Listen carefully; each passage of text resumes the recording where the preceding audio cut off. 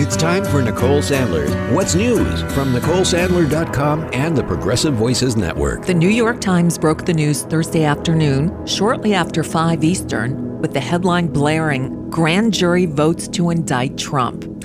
Just about 2 hours later, at about 7:15 Eastern, Thursday night, Manhattan District Attorney Alvin Bragg issued a statement. This evening, we contacted Mr. Trump's attorney to coordinate his surrender to the Manhattan DA's office for arraignment on a Supreme Court indictment, which remains sealed. Guidance will be provided when the arraignment date is selected.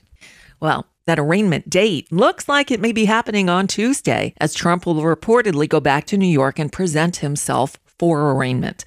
He'll be fingerprinted, will have a mugshot taken, and will make history as the first person ever to serve as president and then be charged with a crime. As for his 2024 presidential campaign, he can still run, even if convicted. So we likely won't see the still sealed indictment until the arraignment, but CNN is reporting that there are 34 counts. But we don't know the actual charges yet. What we do know is that the investigation centered on a $130,000 payment to Stormy Daniels, arranged by Trump's then attorney and fixer Michael Cohen, for her to keep quiet about what she claimed was a one-night stand with the former guy, which he denies. Now, the investigation by Alvin Bragg's office has focused on whether Trump's company falsified records to cover up the checks reimbursing Cohen for the hush money payment. Trump, of course, said that he is a completely innocent person and accused Bragg, a Democrat, of a political persecution and election interference at the highest level of history. Of course, he responded almost immediately to the news by posting a rant on the Orwellian-named Truth Social that began, quote, "These thugs and radical left monsters have just indicated the 45th president of the United States." Yes, indicated, not indicted, in all capital letters. The New York Times, an analysis pointing out that the false business records charge is standard operating procedure for that district attorney's office, white-collar practice. Since Bragg took office just last year, prosecutors have filed 117 felony counts of the charge against 29 individuals and companies. This according to data kept by the office. So those disingenuous defenders of the former guy twisting themselves into pretzels, claiming that if Trump was just some regular guy, these charges never would have been brought, they're lying. But come on, you should expect that by now. Sadly, you should also expect the maggots to all emulate the former guy himself and incite people to violence. Take Tucker Carlson. Please, for example, at the Fox Fake News Channel, who we all know from the Dominion lawsuit filings, hates Donald Trump passionately. His words, not mine. And just days after yet another horrific school shooting, Tucker Carlson said on his show, in response to a fear-mongering guest warning of this launching us into a civil war era, Tucker Carlson actually said, "Probably not the best time to give up your AR-15. And I think most people know that. Not the best time to give up your AR-15s? And everybody knows that? You know, if Fox were on an over-the-air channel instead of on cable, they'd already be off the air. Shame on them. Shame on the people who watch that crap. And shame on our regulators for not preventing this kind of inflammatory talk on channels available for even the youngest impressionable minds to hear. There is other news, though dwarfed by the news of the indictment. But moving on, this is important. A federal judge in Texas on Thursday struck down an Obamacare requirement that insurance plans cover preventive health care, like cancer and diabetes screenings, and pregnancy care.